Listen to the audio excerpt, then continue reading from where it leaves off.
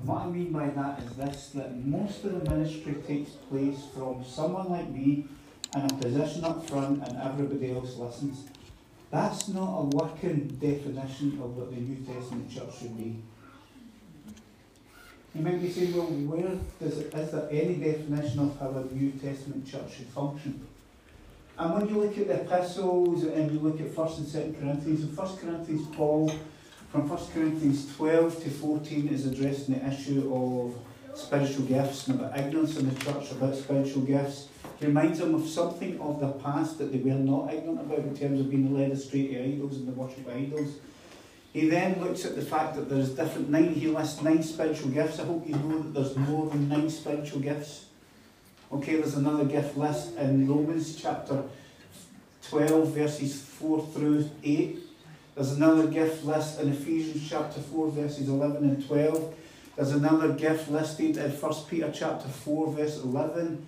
There's another gift listed, the gift of martyrdom that you only get to use once. Okay? There's a gift of service in 1 Corinthians chapter 7. Paul says, I wish that all men as I am, yet each has his gift. The Lord Jesus obviously talks about that as well in Matthew chapter 19 as well, when they're talking about the divorce and stuff. So 1 Corinthians 14:26, Paul says this, what shall we say, brothers, when you come together? Someone has a hymn, someone has a song or a psalm, someone has a revelation, someone has a teaching, someone has a tongue or an interpretation. He says, you find that in 1 Corinthians 14:26, I'm not making it up. He says, all of these must be done for the upbuilding of the body. And here's the deal, most of us come to receive, don't we? What would happen if we transitioned the church from a receiving mode to a giving mode? So rather than you coming to receive this morning, who's got the hymn? We heard a couple of songs. Anybody got a hymn? I'm not talking about your husband. Does anyone? So you've came this morning, you've came expected to receive, but what are you going to give? Does it? Have you got a hymn? No? You? No? Maybe yes? 50-50 from a friend? Who has got a teaching? And we're not talking about these stand up here for 30-40 minutes or an hour. A teaching could be, you know what, God did this, and through your testimony, people are instructed and taught. Anyone have a teaching this morning? Annie, come. Oh, I wasn't going to come. No. This is what the New Testament church should function like. Annie, come. It doesn't matter what it is. As we receive tomorrow, it's not the size. It's what is within the size. But it's just... When I woke up this morning, I had a glass of water. Yeah, you should do that. But I mentioned to people at breakfast how really amazing the water tasted. I mean, it really was amazing. It was so refreshing, it was so clean, it was so pure, it was great. And I just thought, great, I'm in Devon, great water. And then halfway through the ministry, I thought, oh yeah, living water, a woman at the well.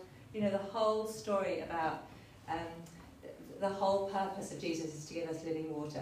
So I haven't quite worked it all out yet for what that means to me, but that's what I thought that Jesus was saying. He has come to, we need to ask for living water from him, and he will quench all our thirsts. Cool. So you just stay here, we'll do a bit of tag team, is that okay?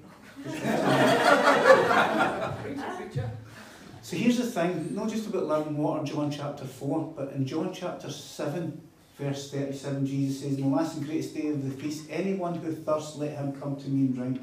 And the Bible goes on to say, this he spoke with the Spirit who was later to be given, for as yet Jesus had not yet ascended and be glorified. And then Jesus says this, for within your inner being would flow rivers of living water.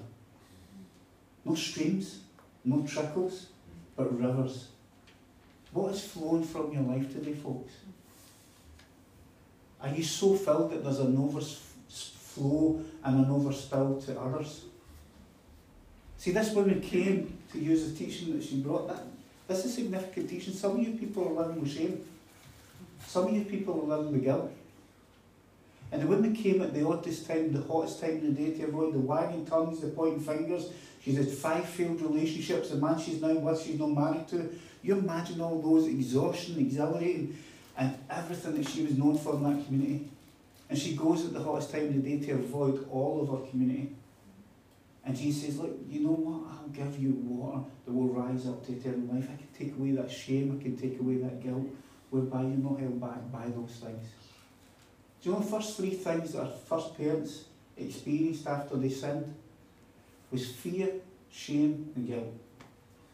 Fear they hid from God. It says we had sins, you walked in the garden, we were afraid so we hid. Shame because they sewed fig leaves together. Before that they were naked, the Bible says not ashamed. And guilt because they were hiding from the presence of God. Mankind is not much different today. We are caught up in fear, shame and guilt. And I love what Romans chapter 8, so we'll just tag team here, so it's still your teaching. Romans chapter 8 verse 1 says this, therefore, and so whenever there's a therefore in the Bible, you need to know what it's there for. Okay? Derek Prince said that and I really like that. It says, whenever there's a therefore in the Bible, and so what Paul is saying is after chapter 7, the good we ought to do, we don't do, and the bad we don't want to do, we do. He says, who will deliver me for this body of death? Thanks be unto God who has delivered me in Christ Jesus. And he says, therefore there is now no condemnation for those who are in Christ Jesus. For through this law the Spirit of life has set me free from the law of sin and death. There is a river. And back in 1984 in the Toronto days, it was everybody in the river. My problem wasn't getting in the river, my problem was getting the river out of me to the people who needed it. It's not about becoming self-indulgent. So we've had the teaching. Who now, thank you, Okay. who now has and I know we're Vineyard, and I know we're no Pentecostal, and I know we're no charismatic, but we are New Testament. Who has a tongue? You have a tongue? Come. Brilliant, this is great. So, what's your name? Debbie. Debbie. So Debbie's going to give a tongue, and then we're going to get an interpretation. Now Debbie might get an interpretation, or Debbie might not get an interpretation, so you be receptive and open to receive the interpretation. Oh, go Debbie. Kianaka korola fashitopa, piana kalalo, piaka tololatia, kianaka polakiatia, pifashololaka kolamatia, pila kokompalakia korapakita, kita polaka, pianaka, pianaka.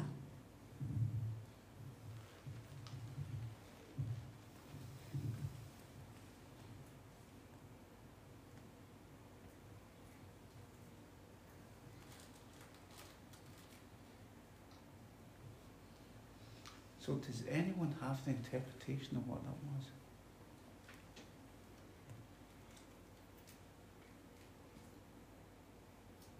Don't overthink it, just come and bring it.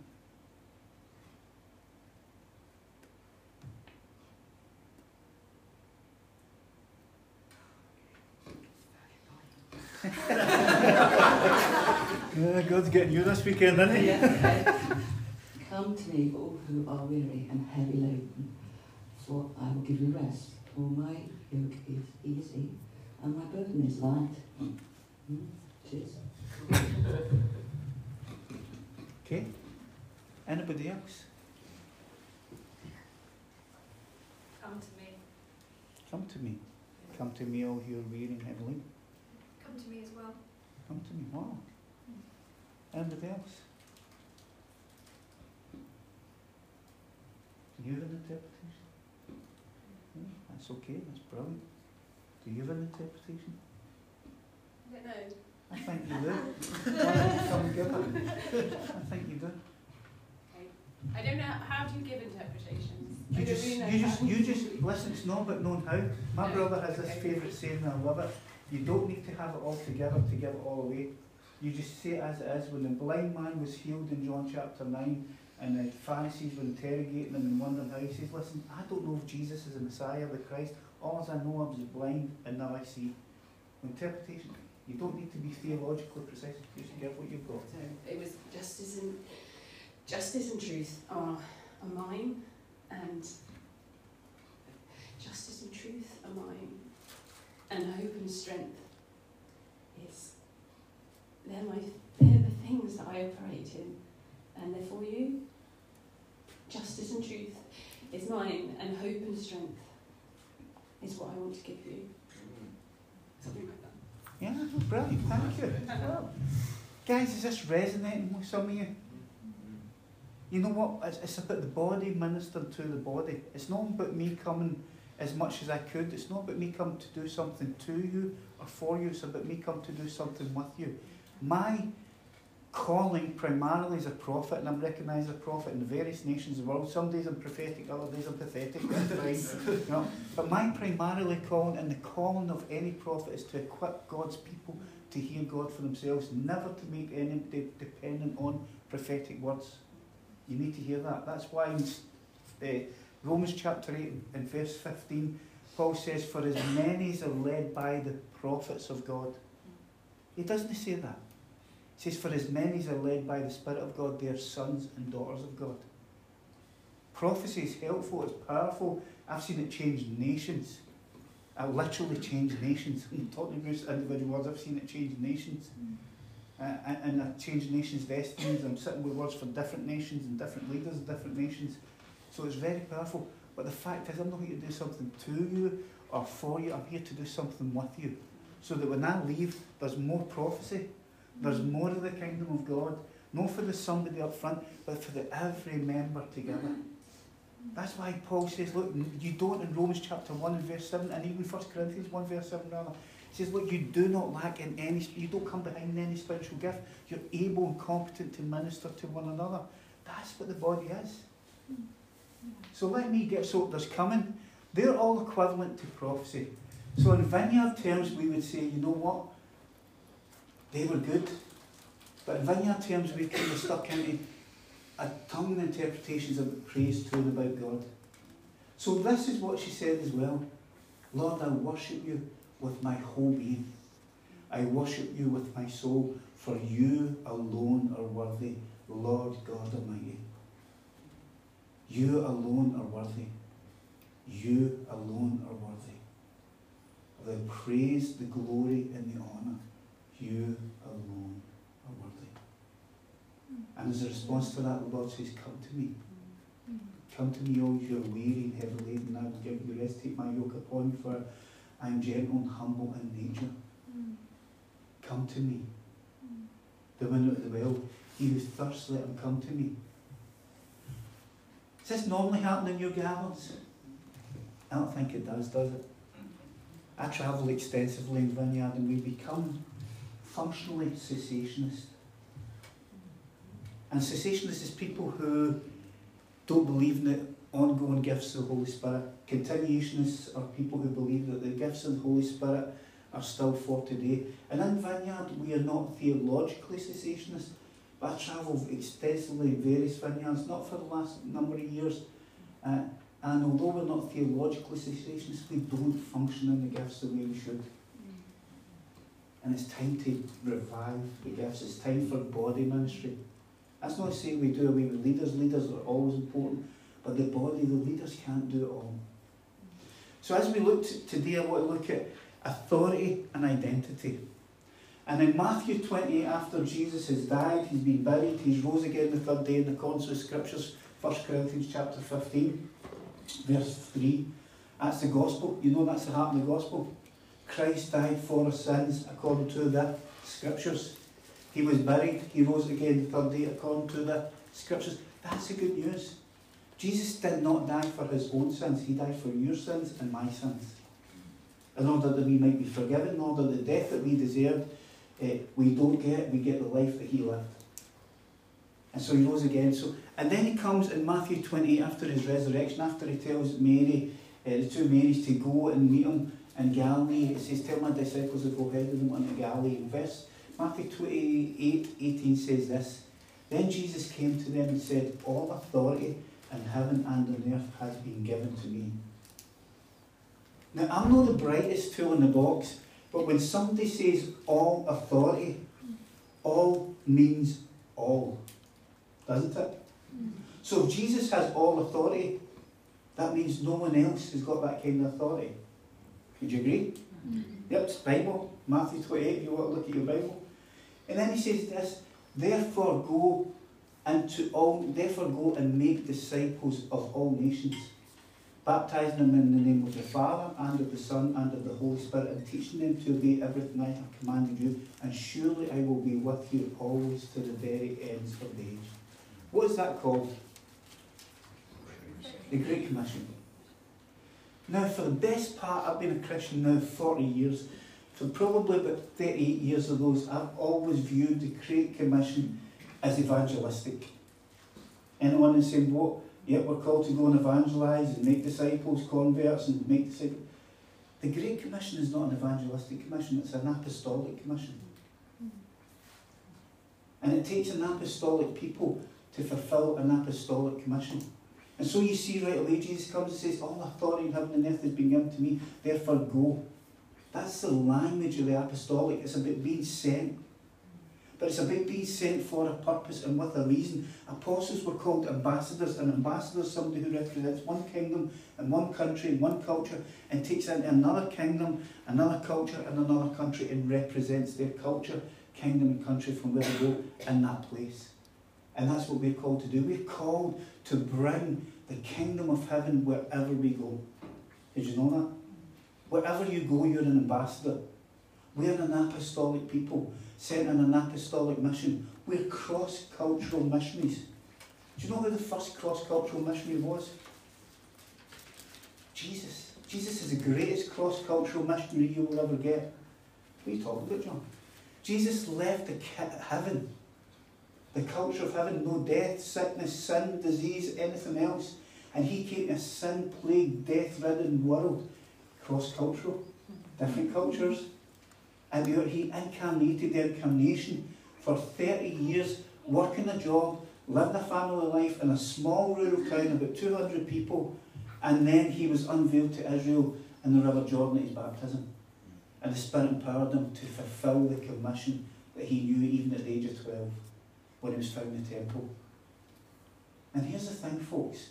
Jesus comes then to his disciples. So God, has all authority, he's the highest, the ultimate authority, wants to delegate his authority to you and I. So the question today is, no, do you have authority, do you not? So fathers have authority, mothers have authority, teachers have authority, employers have authority. We all have authority in different spheres of life and living in this room. The question is, how is that working for you? How's that working for you? Jesus says, I'm the ultimate, the highest authority. There's no greater authority than me. Therefore, go and make disciples. And here's the thing, again, for years I read it this way. Go make disciples of all nations. I thought, yeah, that's getting people from different nations and making them they become Christians, and then we disciple them. I believe God has a greater anointing to actually disciple nations. And let me share you an experience I had a number of years ago that helped shape a nation. About maybe 10 years maximum, I was in a small group of pastors and leaders, about four or five, there wasn't many. A Thursday night in the south side of Glasgow, and we're praying, and then I have this visionary experience of a place called La Paz in Bolivia. I've never been to La Paz in Bolivia. I have no interest in La Paz in Bolivia. I knew it existed, but I wasn't interested. The Lord begins to speak to me and say, look, from La Paz in Bolivia, which I believe now is, because I've done some research after it, it's the highest point in Bolivia. There's going to be a revival that will spread right across that nation through evangelism and discipleship. That was 10 years ago. But 3 or 4 years ago now, I was on social media and there's a guy, Joshua Generation, Andrew Selly. So you know that guy? Yeah, so Joshua Generation's a fantastic church in Cape Town. Different from Vineyard, but still family, cousins, brothers and sisters. And so he came on, I've got him as a friend on Facebook, he came on Facebook and says, listen, we need to pray for Bolivia because the Prime Minister has outlawed evangelism and you cannot seek to convert somebody for another faith overnight. And I'm thinking, so I came back from work and I read this and thinking, Tuesday night, finished at 10 o'clock, and Lord, that's not right. My wife's in bed, my son's in bed, I'm in the living room in the south side of Glasgow, And I stand before my living room door. I'm not saying there's anything magical about my living room door, okay? It's no Narnia and the wardrobe, okay? I stand before my living room door, and then the Spirit of the Lord came upon me and rose up from within me. And I says, Lord, I decree a reversal of this decision in the name of Jesus Christ of Nazareth. Within 24 hours, that decree was reversed. That decision was reversed, and now it's okay to evangelise in Bolivia. Why? And that's what I'm saying. I could tell you story after story. Do you want me to encourage your faith? Yeah. Lord spoke to me on 5th of December 2014. And he said, John, I want to speak to you again about the nations. I'm driving to work, minding my own business, just getting ready for work, and all the mad kids that I work with. And saying, okay, Lord, if you want to speak to me, I pray that you would give me a nation. I don't want to do the old thing, Operation Mobilisation. You get a nation, you pray into it, and they give you all the facts and all that. Lord, you speak to me. He was silent to the 18th of December. And then 18th of December, driving to work, the Lord said to me, I want you to pray for Jakarta in Indonesia. Okay, Lord, I know there's in Indonesia. I've heard of Jakarta, but again, no interest, nothing. And then the Lord just says, okay, Lord, what should I pray? He says, pray against the terrorist attack that's coming. And pray for the safety that no lives will be lost. And at that point in time, we had a young gentleman that I was looking after for Dublin, and we'd agreed with his social work department and the courts over there that he could get home to see his aunt once a month. But I pushed it. His mum had her own issues with addiction. I pushed it and says, look, can we go back twice a month and actually start visiting his mum now? He's been with her years, not seen her for years. She seems to be in a better place. I'll be there to supervise. That was okay. So we go, and I think it was the 14th or 15th of January. So bear in mind, 18th of December, God speaks to me, of 2014. It was either between 14th and 15th of January, so you can Google this. I'm sitting, we take him home for his first meeting with his mum. His girlfriend comes in from next door and says, I'm going to go and see her. Says, well, leave the door open. I'm in the living room so I can see it. I just don't want anybody pregnant on my watch or anything else. Because that's what the young people are like. Well, the young people I work with are like that anyway. So as he left the door open, his mum turns on the TV and the news. And then breaking news, Sky News, a terrorist attack in Jakarta, Indonesia, but no loss of life. And I'm like, wow. And then that was the third Tuesday, I think that was Tuesday or Wednesday. On the Thursday of the following week, in fact, it was Tuesday the following week, the Lord gives me this place in Indonesia. I've never been, never heard it. I just say it was Bandura. It wasn't Bandura, it was something like that way. He says, I want you to pray for a fair day's wage for a fair day's labour, because there's going to be a demonstration in that place. I'd never heard it. I googled it, and sure enough there was a place like that. That was a Tuesday. So what I do is, the Bible says, watch and pray. I get the papers downloaded, technology, so I get the Jakarta Post. The Tuesday God speaks and I begin to pray into that. On the Saturday, this place pops up in the Jakarta Post. There was a 30,000 people demonstration in that place for a fair day's wage, for a fair day's labour. Don't tell me that prophecy doesn't change things. Not just individual things. Let me give you a dramatic individual one. In Glasgow, Elam, many years ago, and I was asked to preach by a friend of mine, so I actually ministered in Elam here in Bristol, Simon Foster. He's now in Birmingham. He asked me to come speak one night, Sunday night. Prayed in the afternoon, the Lord gives me this woman's name, Mary. And that's my mum's name. I thought, that's a good name. So I go that night and I says, Lord, anything else? Nothing. Silence. I go that night and I stand up and finish the word and says, there's somebody here called Mary, where are you? Just like that, this woman on my left-hand side of the platform stands up. In the process of her standing up, the Lord speaks and says, tell Mary I've seen her tears and heard her cry. He says, Mary, the Lord wants you to know he's seen your tears and heard your cry. She passes out, she wails first, screams, and passes out in the spirit onto the chair. I thought, that's pretty good. Name, see your tears heard, it's not really dramatic, is it? God knows your name, but see your tears heard, you cry, it's no great. I'm back there maybe several months later, and this woman comes up to me and says, do you remember me? I says, I'm sorry, I don't. I meet so many people with work and travel and various other things. She says, can I take 5 minutes of your time? I says, sure. She says, I'm that woman Mary you prophesied to. She says, can I tell you about the context? I says, absolutely. She says, on the Friday of that weekend, I discovered that my husband had been married to for 20 plus, maybe even more than that, years, was an adulterer. He's a taxi driver and he'd committed adultery, not just once or twice, but 17 different times. He says, my family were growing up, and so from the Friday to the Sunday, before I even came to the meeting that night, I'm lying in bed the whole weekend, devastated, contemplating suicide, contemplating throwing myself in the River Clyde to end it all, just because of the betrayal and the betrayal of trust. My kids are up now, they don't need me. He says, but I was brought up in the Catholic Church, and in the Catholic Church we used to sing this wee song, Lord, do you know my name? Have you seen my tears? Have you heard my cry? He says, you get up on the Sunday night, says the Lord, you call me by name, says the Lord has seen your tears and heard your cry. And she says, that's how it affected me. So I'm angry and indignant. Says, you know you have every right to divorce that man because he's broken the marital vow. She says, no, but let me tell you the rest of the story. She says, well, what is it? She says, there he's over there. He became a Christian. And not only that, but my son-in-laws became a Christian. And my daughters who were away, they've come back to Christ. And there was 2 daughters, 2 son-in-laws, and the husband sitting in church. Don't tell me God's word doesn't work. Individually, and not just individually, but to change nations. But here's the thing, you will never release the word of the Lord unless you recognise the authority that you're called to carry. Let me say that again, you will never release the word of the Lord unless you recognise the authority that you're called to carry. And we see that in Matthew chapter 10, verse 1. Jesus calls the disciples to them and gives them authority. In Luke 9, verse 1, he does the same. It's just a repeat of Matthew's story. But then again in Luke, he calls the 72. And he gives them what? Power and authority over every unclean spirit, to heal every disease and sickness.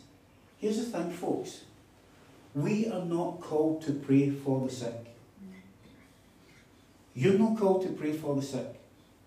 There's only one instance in the New Testament that calls us to pray for the sick, and that's in James chapter 5, where it says, if anyone's sick among you, let him call the elders of the church, and let them come and anoint them with oil, and the prayer offering faith will raise the sick person, and if they've sinned, they will be forgiven. Jesus calls the 12 in Matthew 9, 10:1, Luke 9:1, Luke 9:6-7, Matthew 10, verses 1 through 7, and he says this, the kingdom of heaven is near, or is at hand, the other versions say. Therefore, go ahead of me, preach the kingdom, cleanse the lepers, heal the sick, raise the dead. That's our job description. Jesus doesn't ask us to pray for the sick, he calls us to heal the sick. He calls us to cleanse lepers, he calls us to cast out demons. How many of you know it takes authority to cast out a demon? I met a couple of them in June. A friend of mine in an EOG church in Crawley said, John, will you do some prophetic appointments? And I'm like, that's wonderful, brilliant. First lady comes in, and within 10 minutes there's an explosion of a supernatural encounter. I'm like, whoa, a spirit's choking them, you can see the marks in their neck, but you can't see the spirit, and she's talking in different voices and telling us to stop, and we're like, that's not happening. And so we took authority over that, we broke it, we bound it, we cast it out. And I'm thinking, well, that's okay then. The next one, another lady comes in, and she comes in and she's quite flamboyant and got acrylic nails. I know that because of the young people I work with, so I'm up there. The makeup's not, I wear them every weekend, okay? And she starts tapping furiously, and I'm sitting there looking at her and thinking, she's done something with her hands that's unclean. And obviously I need to watch because there's kids, but she's done something, and the Lord gave me that revelation. I thought, so I relate to a guy called Ken Fish, who is an old vineyardite. Ken's probably the foremost deliverance minister in the world today. He's had 250,000 exorcisms in and through himself in his own life, apart from even the teams he's singing. So in the middle of all this, there was a lull, then this voice started speaking through this woman, you don't have authority, like, you're wrong. I do. Go away, leave me alone. You're not getting left alone. You're going. That's the only thing that's happening to you. So in between this lull, I texted Ken. I don't know if he was up or not, but I texted and said, Ken, this woman's doing this, tapping. Is it a spirit? And at a point the spirit hadn't spoke through the woman. He says, John, it can be a spirit or nervousness. And I thought, I think it's a spirit. And then within a minute, she started talking in a man's voice, and leave us alone, and don't use no authority. And we're like, you're wrong. And we cast that thing out. and it was dealt with. Later on that night, she texted the pastor. She's not a Christian for very long.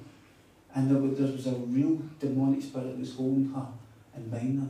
We knew that she knew the name, but she couldn't say the name. And she texted this pastor that night. She says, the demonic name of that being was Ashtoreth. She's never read the Old Testament. And here's a demonic being.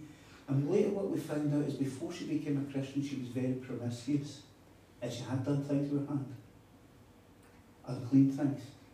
And on 2 occasions she would never go with married men. That was a rule. So that kind of justified her immoral lifestyle. She wouldn't go with a married man. But on 2 separate occasions she went with 2 men and actually got them to give her contracts for their souls.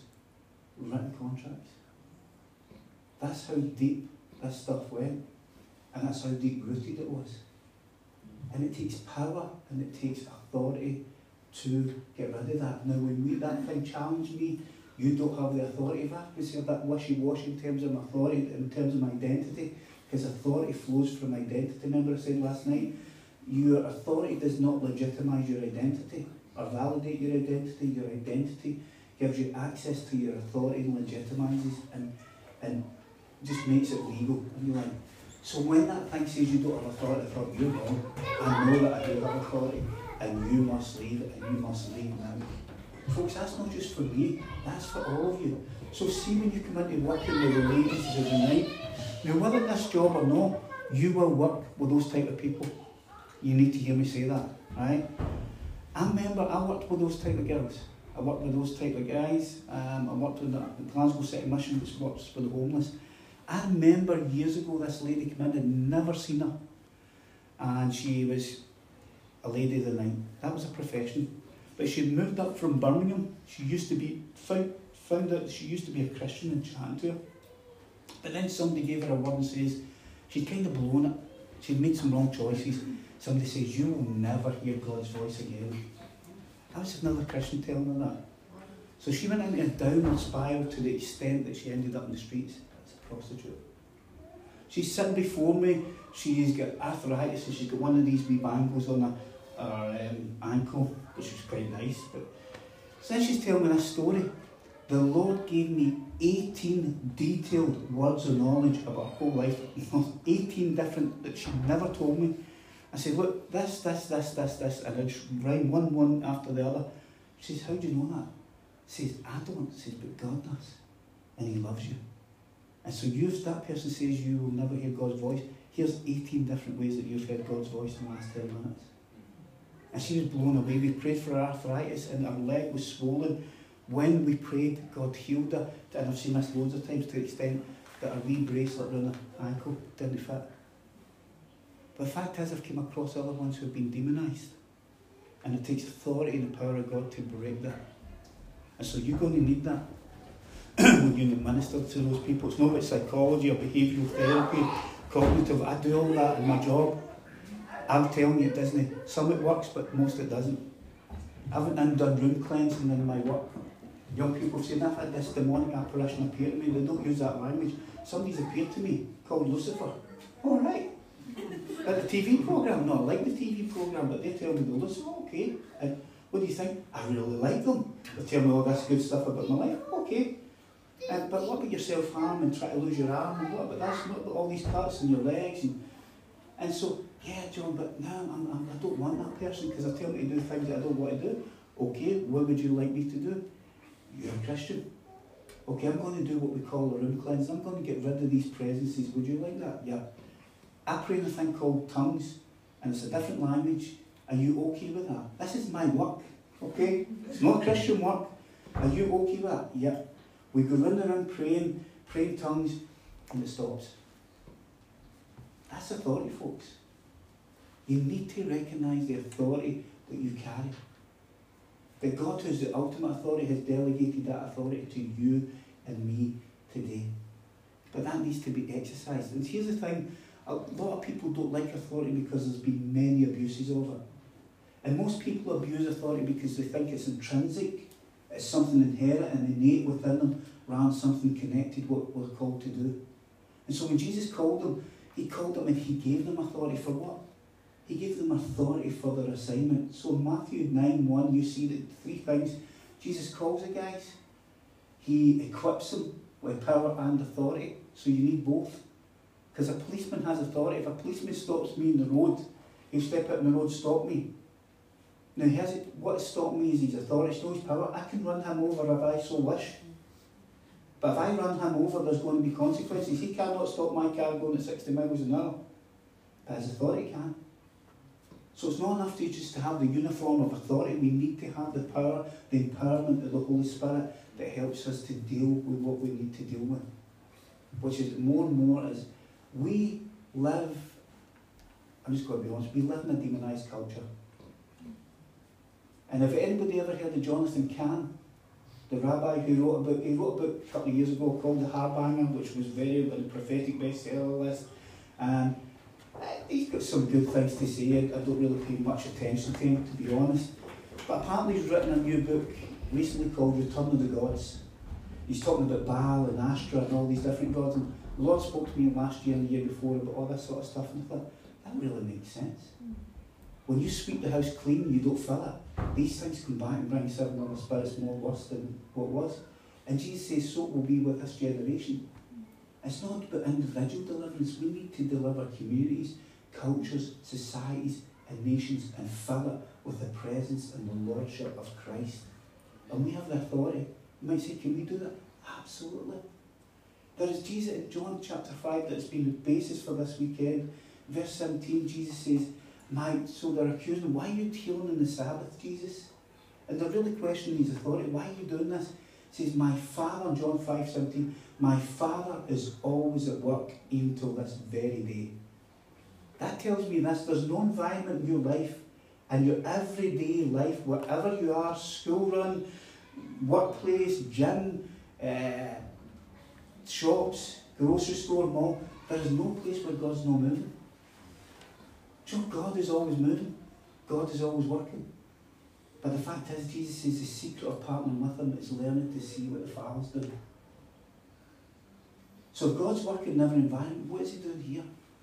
What is he doing now? I believe one of the things he's doing is, was shown you earlier, body. I never intended to do that till we were worshiping. The Lord says, I'll let you do 1 Corinthians 14:26. And let the body minister to each other. Okay? Obedience. But here's the thing. When you're called to authority, you're called to exercise and partake and exercise Jesus' authority, okay, because it's delegated to us. Most of the time, the enemy will challenge your identity. And here's the thing, here's the reason why. If the enemy can distort your identity, he can sabotage and disconnect you from your subsequent authority. Let me say that again. The reason why the enemy challenges your identity is because if he can disconnect you from your identity, he can disconnect you from the subsequent authority that you need. Because remember, authority flows from identity. And so a lot of Christians want the authority of God and they long for the authority of God while they're avoiding the assignment that's connected to that authority. You ever found that? Lord, I want your authority. What you going to do this? Go and speak to your neighbour. And we don't. I've done that twice in my life with severe consequences. There used to be a young boy who lived near us and his family were notorious. They were wild, and I mean wild. And he was the youngest. There were so many brothers who were all wild, so he was wild, trading on his family name. I remember one time I was walking to the bureau or the job centre, or social security as it was then, and he was walking the other side of the road and the Lord spoke to me. This is a Thursday morning. He says, go and tell him about me. I thought, Lord, I can't. I hadn't been a Christian that long. I can't tell him about you because I probably would burst him. I could batter him, but it's his brothers and they're all wild. If he tells his brothers, I live in Corkerhill, they don't live that far. And I never. He was 16, 17 max. On the Saturday afternoon, he was playing football at Nethercraigs, which was right across the road from where I lived, and dropped down dead with a heart attack. What would have happened if I had shared the gospel? He might have received it, I might have rejected it, I don't know. I should have been obedient. And I remember always saying, Lord, I'll never do that again. And then we moved from Govan to Cardona, where we now live. I used to see an old man walking out the hump. I kept saying to my wife, I need to witness to that guy. I need to tell him about Christ. There's something about him. Every time I see him, I'm just... And I never... And one night we're coming back and the road was taped off and we couldn't get into the driveway. What happened is the old man, it was a winter, maybe October, November night, the old man was crossing the road and getting knocked down and killed by a car. So I know what it's like to obey and I know what it's like to disobey, folks. But the fact is, God doesn't hold that against me. He just says, you know what, let's learn to do better the next time. Because we have authority.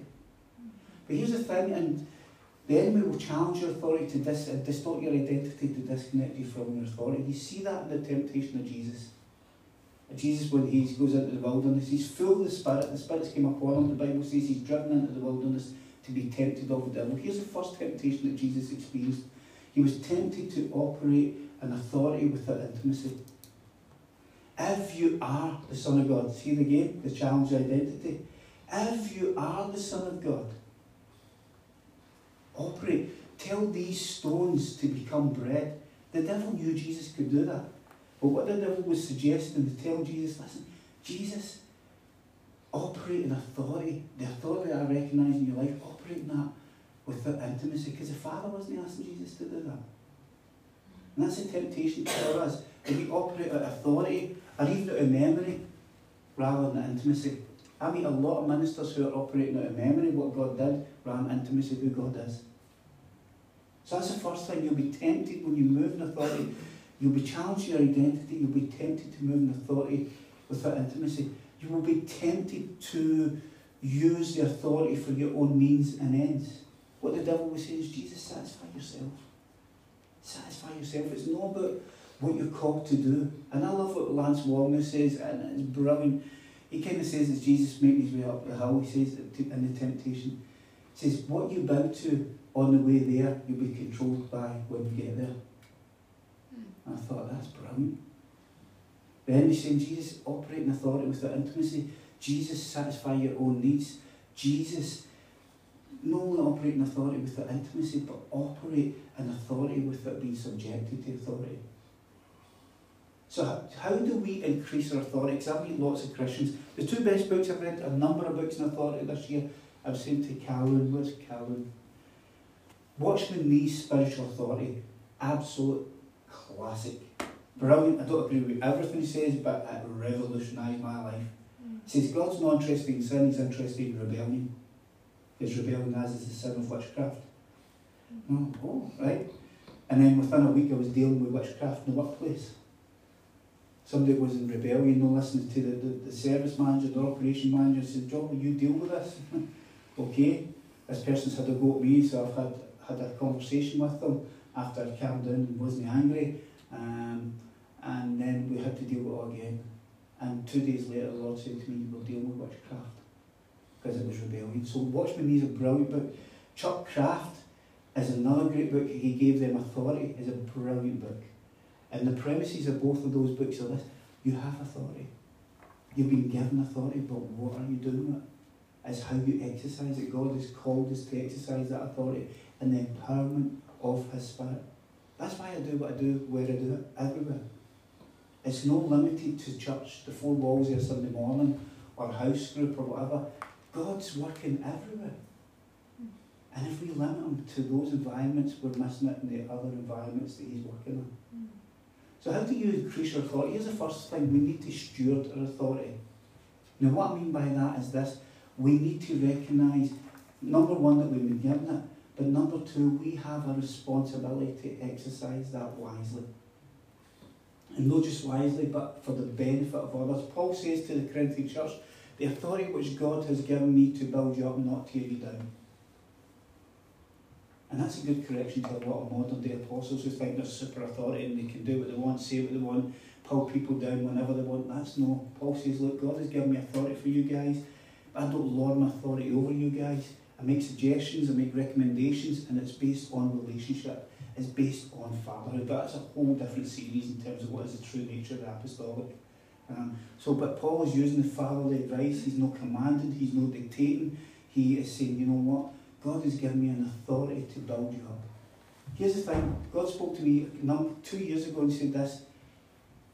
Authority is given not to bless but to build.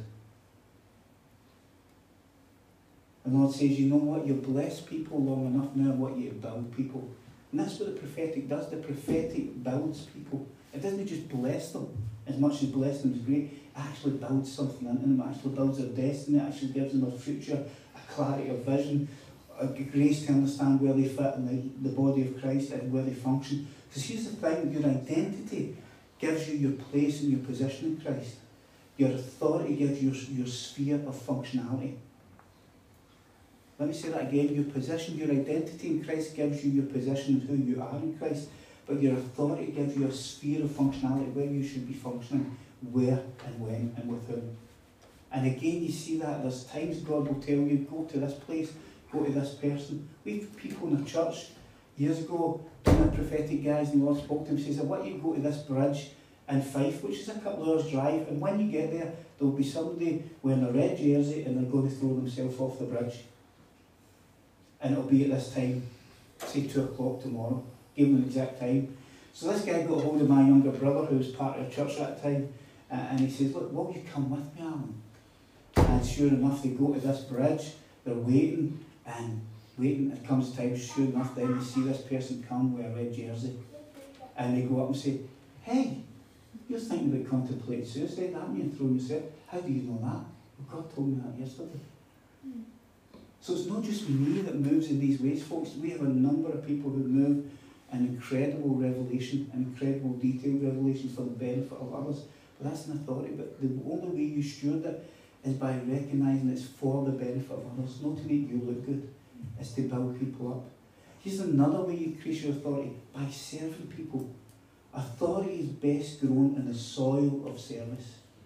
That's why in Matthew 25, Jesus says, when the disciples, who's going to be the greatest? I love it. Jesus is telling them he's got to the cross to be crucified, and they argue on the way of who's the greatest. Brilliant. And you know what? Jesus does not rebuke them for that argument and the longing and desire to be great. Jesus redefines for them what greatness looks like. He says, you know that the Gentiles, Lord, and the Gentiles, kings and those in positions, those who have authority, lord it over them. But it should not be so with you. Instead, those who want to be great among you should be the servants. And what Jesus is doing is redefining what greatness looks like. He says, if you want to be great, be a servant. There was an old guy, I think it was, I can't remember his name, a famous violinist, and somebody once said to him, what is the hardest instrument in the world to play? And I'm talking about life in general. He says, second fiddle. And what he meant by that, all of us want to be first, none of us want to be second. We want to be first, so there's nothing wrong with a desire to be great, as long as that greatness is rooted and buried in the soil of serving others. And that's what Jesus says, not so among you, he says, I'm among you as a king, but I'm not here to be served, but to serve and give my life a ransom for many. Matthew 25, you can read it there. And again, Jesus just redefines the whole servant nature. So, authority is increased when you steward it, when you serve. But here's the most important thing. And again, if you don't take anything away, take this away, please, and do it. I'm not talking about a pronoun, I'm talking about a verb. And a verb, a pronoun is when you describe something. I'm learning some things in old age that I never learned when I should have learned them. It's a descriptive thing. A noun, pronouns, it's descriptive, but a verb's a doing one. Authority is growing and you're going. Jesus comes to him and says, all authority is growing and you're going. Jesus comes to him and says, all authority in heaven and earth has been given to me, therefore go. What he says is, you go, you will exercise your authority and it will be increased as you go. Lots of people want authority in church. Lots of people want to discover what they're called to be. And they sit within church year after year. I've met loads of them. Sometimes 20, 30 years go by, they still don't know the reason why they're here. As Mark Twain says, the two greatest days of a person's life are what? The day you were born and the day you discover why. Two greatest days in your life is the day you were born, but then the next greatest day is the day you discover your purpose for living. And you'll only ever discover that in God's economy, from God's revelation, from your identity. And that is why in Exodus 2, I love this, and I'll finish with this, or come into land with this. Exodus chapter 2, Moses has been brought up 40 years in Pharaoh's court. And the Bible says that one day, so Within that 40 years, he's a Hebrew. He knows maybe instinctively and intuitively that he's a Hebrew, but he's not surrounded by Hebrews, he's surrounded with comfort, palatial, and it would probably like some sheikhs nowadays. That was where Moses was brought up. But the Bible says one day he left that culture and went and he saw an Egyptian beating a fellow Hebrew, and he took it upon himself to kill the Egyptian and bury his body in the sand. And then obviously you know the rest of the story was reported. But here's the thing, the Lord spoke to me, he says sometimes if you want to discover your assignment, sometimes you need to change your environment. Moses connected with his purpose for life when he left the palace and went amongst his people. And his purpose for life was to deliver God's people. And that was microcosmic in one instant, which was magnified that God would say, later you'll leave. Moses had to enter his own exodus and his own exile before he could bring the people of God out of exile and bring them into the promised land. Moses was a prophetic parable to the people of Israel at that time in Egypt. And here's the other thing. So people for years are in, if you want to change want to discover your assignment, your purpose, sometimes you need to change your environment.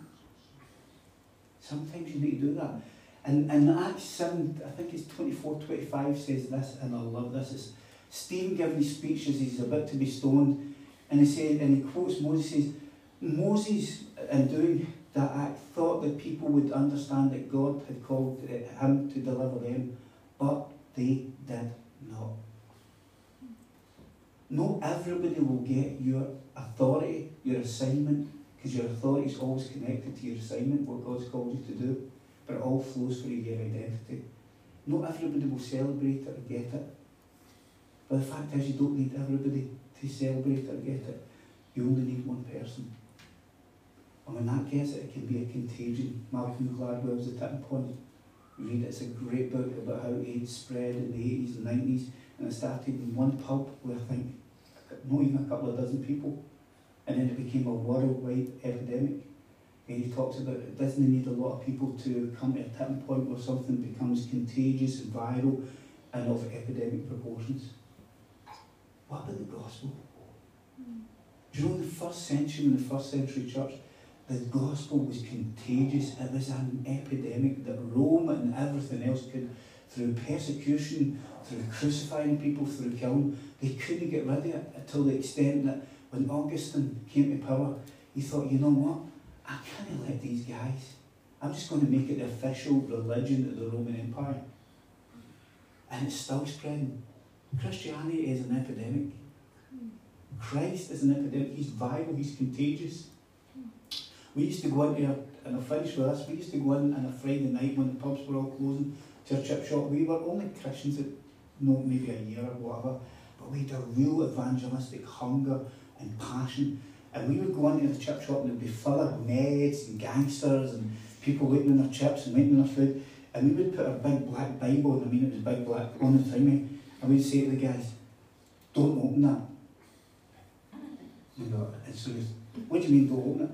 Don't open that, and especially the Gospel of John chapter 3:16, because we're not responsible for the consequences. If you open that John chapter, so everybody's hearing that now. What's in that? What's John 3:16? What is in that book that's so? And then it's like, well, we don't know what John 3:16 is. What is that? What? And then we would turn to it and we could read it. I would tell everybody, for God so loved the world, he gave his one and only Son, that whosoever would believe they should not perish but have everlasting life. And it led us into witnessing to a whole chip shop full of gangsters, drunks and everything else. Why just be putting the Bible? Folks, that's what we did. We used to hijack communist meetings in Glasgow city centre. They would gather the crowd and we would steal the crowd. We'd go up and they would ask questions, and then we would ask questions before they know it. We would be taking over the crowd and selling the gospel and telling people the gospel. And then they really get angry with us, and sometimes they try and bar us for their meetings. But here's the thing, what you have is a lifestyle. And I was in 2 Mice this morning wanting to teach what we were going to look at, or faith. And here's the thing, we just got to say this about faith. Faith is not a concept that you visit, but a lifestyle you possess. The Bible says the righteous will live by faith. No, will think by faith, but will live by faith. Faith is not an emotion, it's an action. So when God asks you to do something, then you step out and do it. I said this to the guys on Thursday. Oftentimes God will ask me to go for the most difficult things in a meeting, so like deafness or blindness or whatever. And so I'll say, look, if you're deaf today or you can't hear me, if your neighbours can hear, nudge them, say, he's talking about you, God wants to heal deafness. And so I step out, and I literally step out like that, say, God's going to heal deafness, and I wait. I remember doing this in Dungannon Vineyard with Jason Scott, I know Jason Michelle very well, a number of years ago, and it transpires there were 7 deaf people in the church that day, and it wasn't huge numbers. I thought, wow.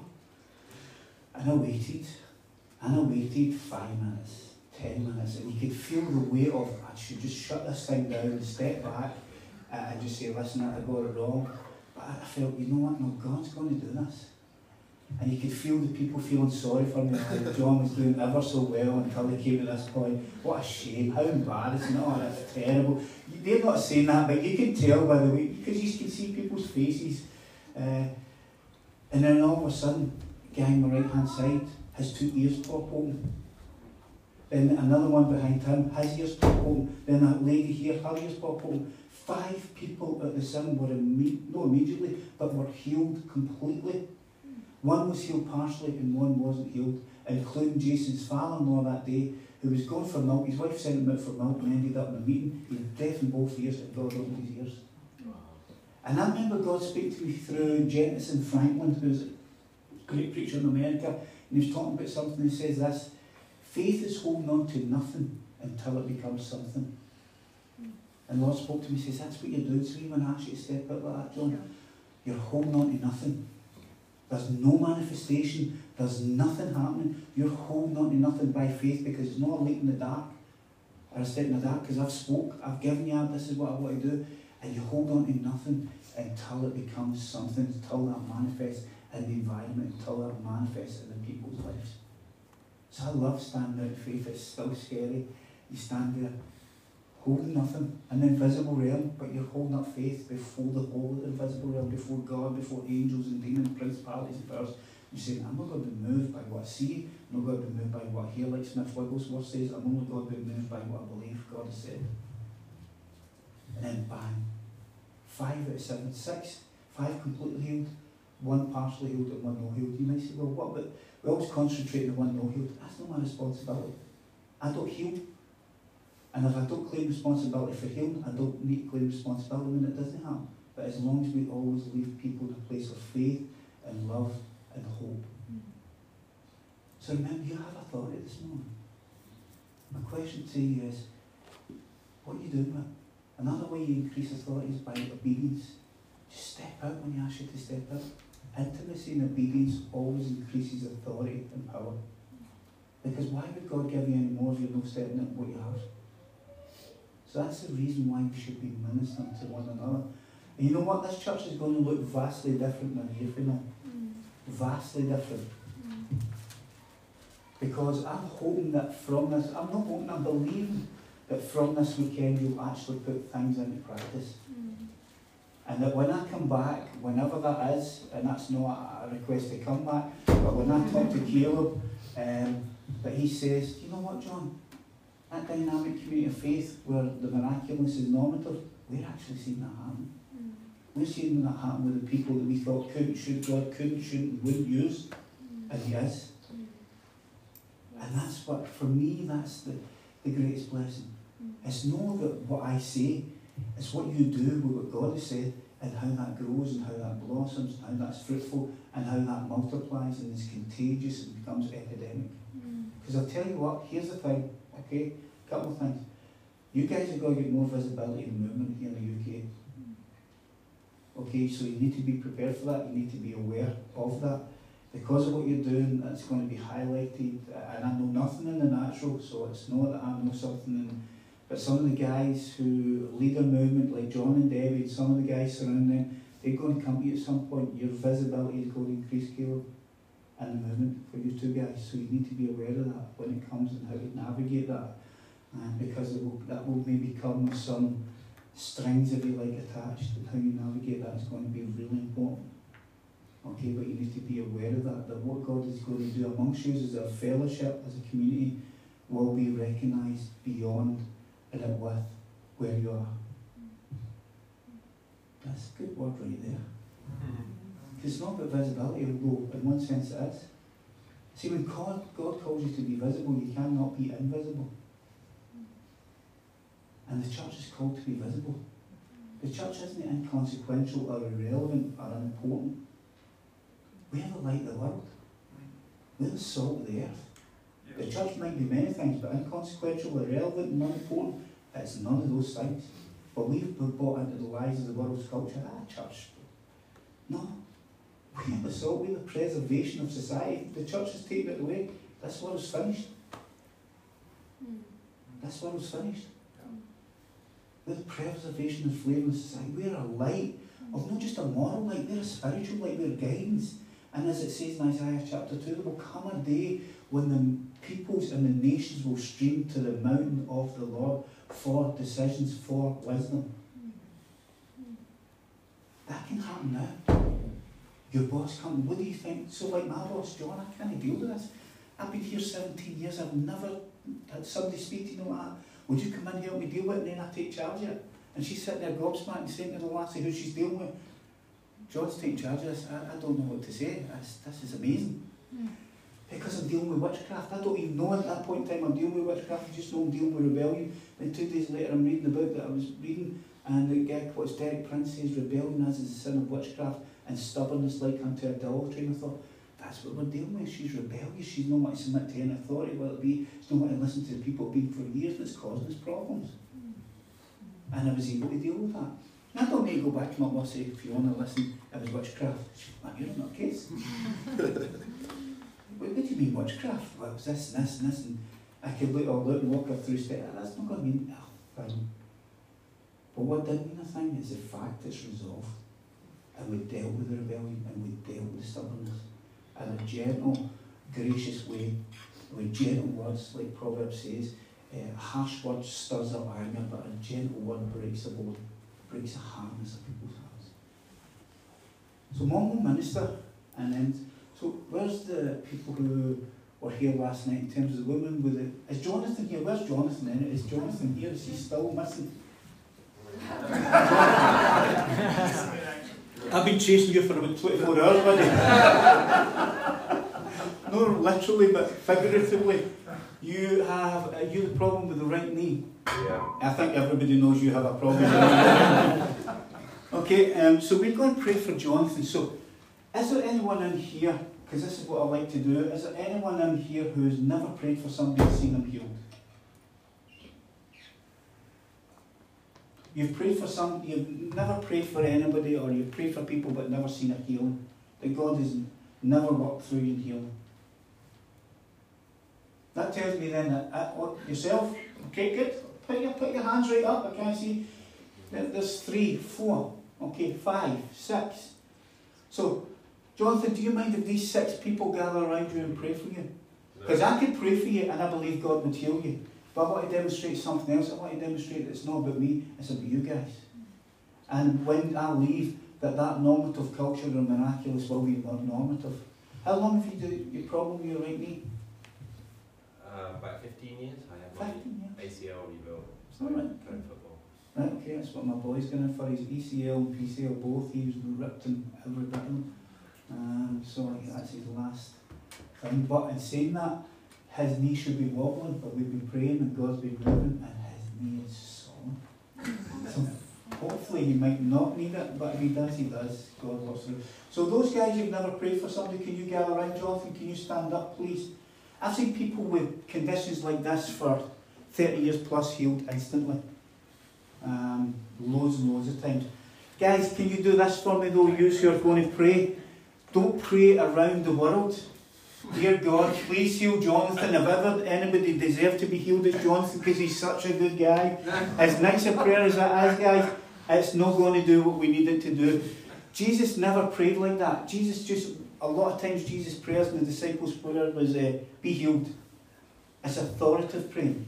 So you speak to that condition. If you're a male, you maybe, if Jonathan allows you, lay your hand on that knee and we're going to see what God does. Is that okay? We can leave you with that and then we can move on and do something else. Okay, guys? So, on you go. Okay, who's the person here and you have you get a problem in the base of your spine? I think it's just maybe above your coccyx, but you have a problem in your spine that's led to a problem in your hip. Where are you? That's you. Right, okay. Why don't you stand? How long have you had that for? Since February. February. Okay. Do you know how it's came about or? Not really. Not really. But I got a sore back and then tight hip and sciatica on my right leg. Oh, sciatica as well. Oh, full gamut. Good. Not good that you've got sciatica. I like these things that are challenge for me. I'm not intimidated by any illness or sickness. It just is more challenging. I like that. And the longer it's been, I like that. Not the fact that I like it in you, but the fact that when God demonstrates His power, His mercy, His kindness, His goodness, His love, His grace, but His authority, then it's wonderful. So we've got to do two things. First of all, Caleb, do us a favour, check his legs. So can you sit back down, please? Just check his legs first and foremost, yeah, and that one.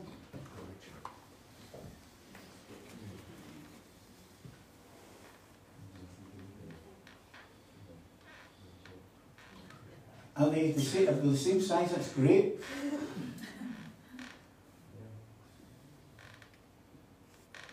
Margin for human error. What's that? Are they shorter or? Yeah, I think they're the same, John. They're the same? Okay, that's fine. Right, so what you will do is we'll pray for you. Because sometimes God, a lot of times, hip problems and back spinal problems because one leg is shorter than the other, and most people have that. And we've seen grown people let God grow people's legs out. Anybody ever seen that? Listen, it's back in the day when Marks came and was part of that was our bread and butter. They were like, ah, right, okay, the leg growing out as if it's nothing. It's bones and everything. They're like, ah, right, okay, the leg thing again, God, okay. So let's pray. What's your name? Tom. Let's pray for Tom. See, as well as that, Tom, physical thing, there is a real academic anointing upon you. I don't know you, I've never met you, but as I'm looking at you, I see the word analytical. You're very analytical. You like everything in its place and a place for everything. Okay, you like to pigeonhole things, that's the way your mind works. You love to pull things apart, but not just pull. You love to understand why things work as they do, step by step process. Yeah? But here's the thing. The Lord is about to move in your life, and He loves that about you, and that's the way you're wired, that's the way He's created you. But there's a supernatural dimension coming to your life that you've been crying out for a long time. A long, long time. And you've felt that your analytical mindset has gotten road, and sometimes it has, but God would say to you today that it's not about your analytical mindset, it's not about your road. I'm about to move in your life. I see you having visions and dreams, and what I mean by visions, you've had them, and you've picked out your daydreams. You've been driving, you've been in places where you saw things in your mind's eye, like watching TV, and that's been a closed vision. An open vision, a closed vision in terms of your eyes are open, but you've seen it in your mind. Is that true? You've thought it down your daydream. Pay attention to that, because it is, that's been happening in your life, and you're not paying enough attention to it, and it's very subtle. But the Lord is doing things like that, and He wants to bring the supernatural into your life, and He's going to demonstrate it by bringing healing to your body. Can we have some guys to pray for this guy, Tom? Nailed it on the analytical. That's just probably the major tease that he gets his entire life. Everything has a place. Yeah, everything has a place. So, can you pray for him as well? What's your name? James. James, but the guy behind you, the circus. Hardest. Hardest. Yeah. H. Hardest. Where are you from? Southern. Ah. Whereabouts in South Africa? Durban. Durban. Okay. I've not been there yet, and I emphasise yet, but I will be there. I've been offered a couple of times to go, and it's just not worked out. Hardest. Do you pray for the sick and see them healed? No? So today you are. So you lay hands on this man as well, Tom.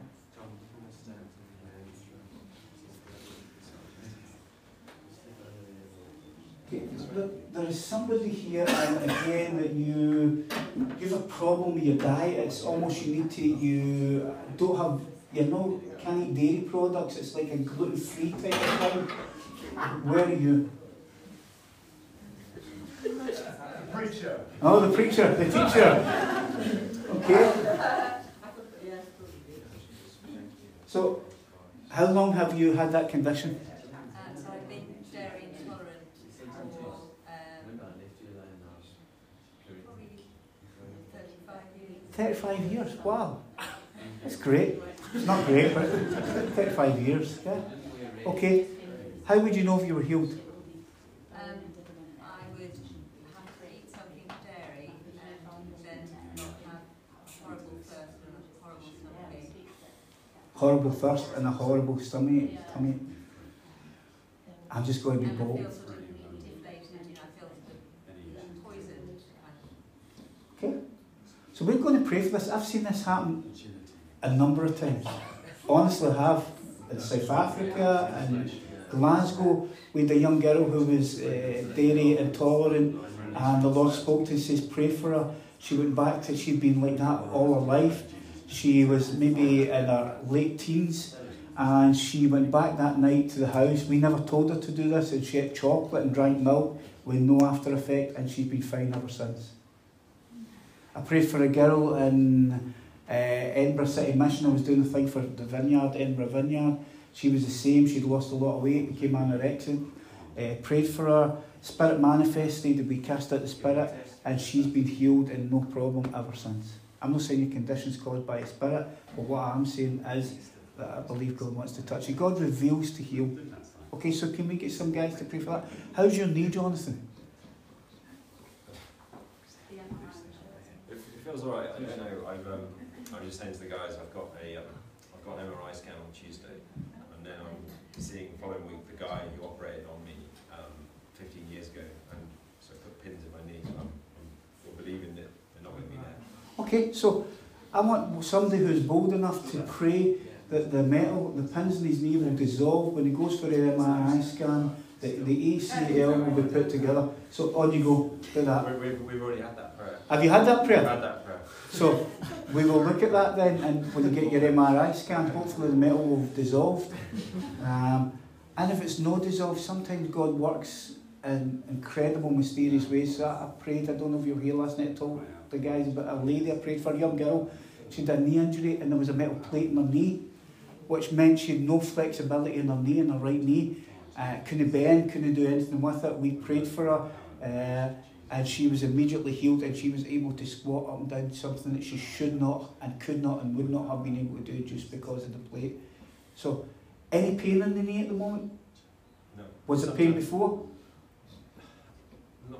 Sometimes it just gives out. Like I'm just walking upstairs and it will just literally. Right, so again, it's a time thing will tell. Yeah. Okay. So it's fine. Okay, who's the person you have? It's like a bronchial condition. I don't know if it's asthma and maybe asthmatic light, but it's like a chest condition, and you've had that for a number of years, and it affects you probably in this season that we're going into the winter months. Is there anybody here like that? It's linked to asthma or a bronchial condition? Is that yourself? Okay, how does it affect you if you don't mind me asking? I cough quite a lot. Right, okay. This So, day knows that everyone except you. alright, everybody does, yeah. Used to be if you went into a bank with a mask, you would be, the police would come. Now you go into one without one, the police will come. So we've got to pray for you. How long have you had that condition? I think all my life, but it was only diagnosed probably about 10 years ago. Okay, so we've got to pray for that. We've got to use the authority that God's given us and the empowerment He's given us by His Spirit to pray and get rid of that. Is that okay? Yep.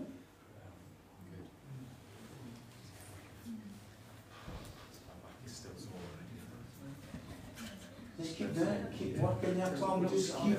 You know what? It's going to happen. Keep doing it. Yeah, definitely. I can still, yeah.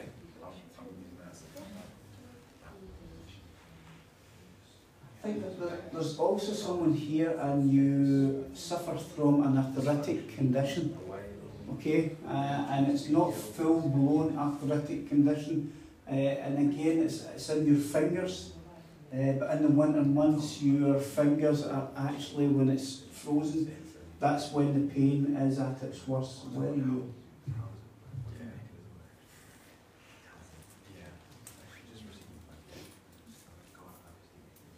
And I think it's more in your right hand than your left.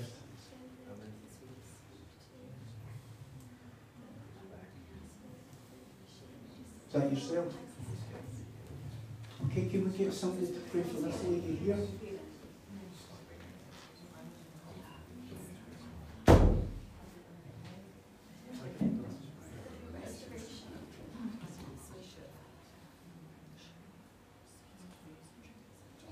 Okay, we don't always need words of knowledge to call it things. Okay, sometimes if you're ill or you're sick or you have a disease or a condition that you've lived with a long time and you'd like to see it gone, we would have to pray for you. So is there anybody in the room like that? Otherwise I'm going to... I just am a really bad sleeper. Yeah, but all right, It's not a physical thing, but... No, that's good because there's a number of people like that, so we'll get to that. You too, guys, yeah? What's your... annoying foot thing going on. It's been going on for ages. Yeah, and me, and Rach.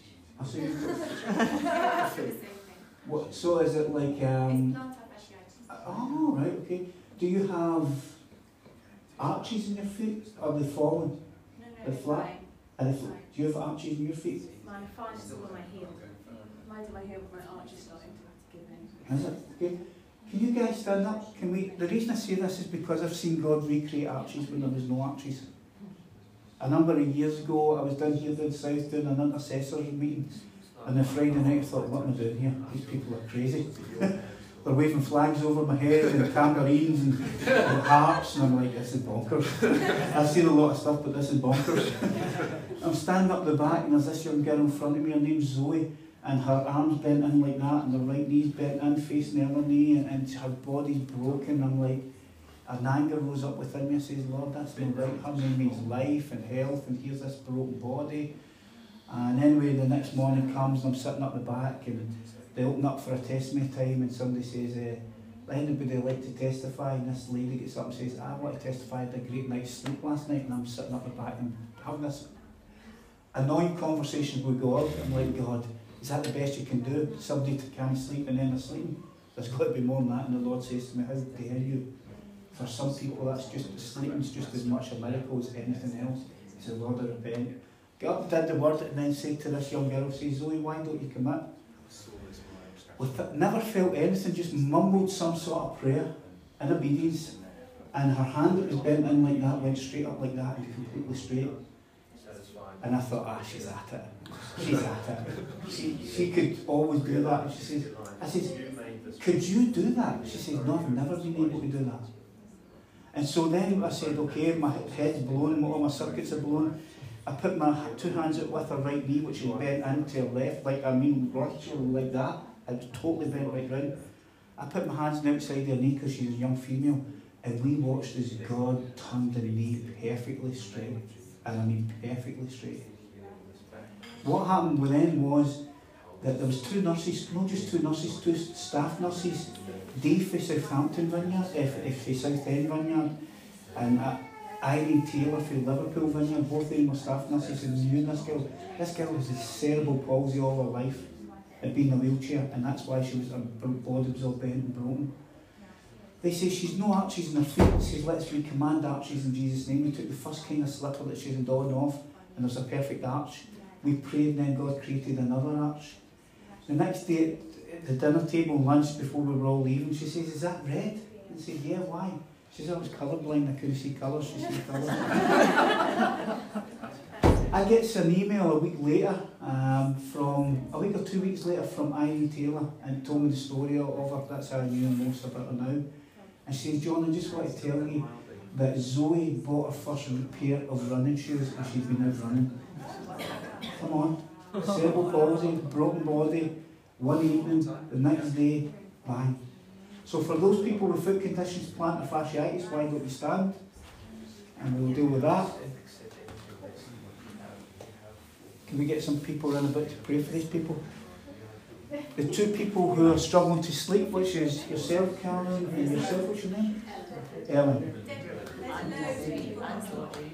Is there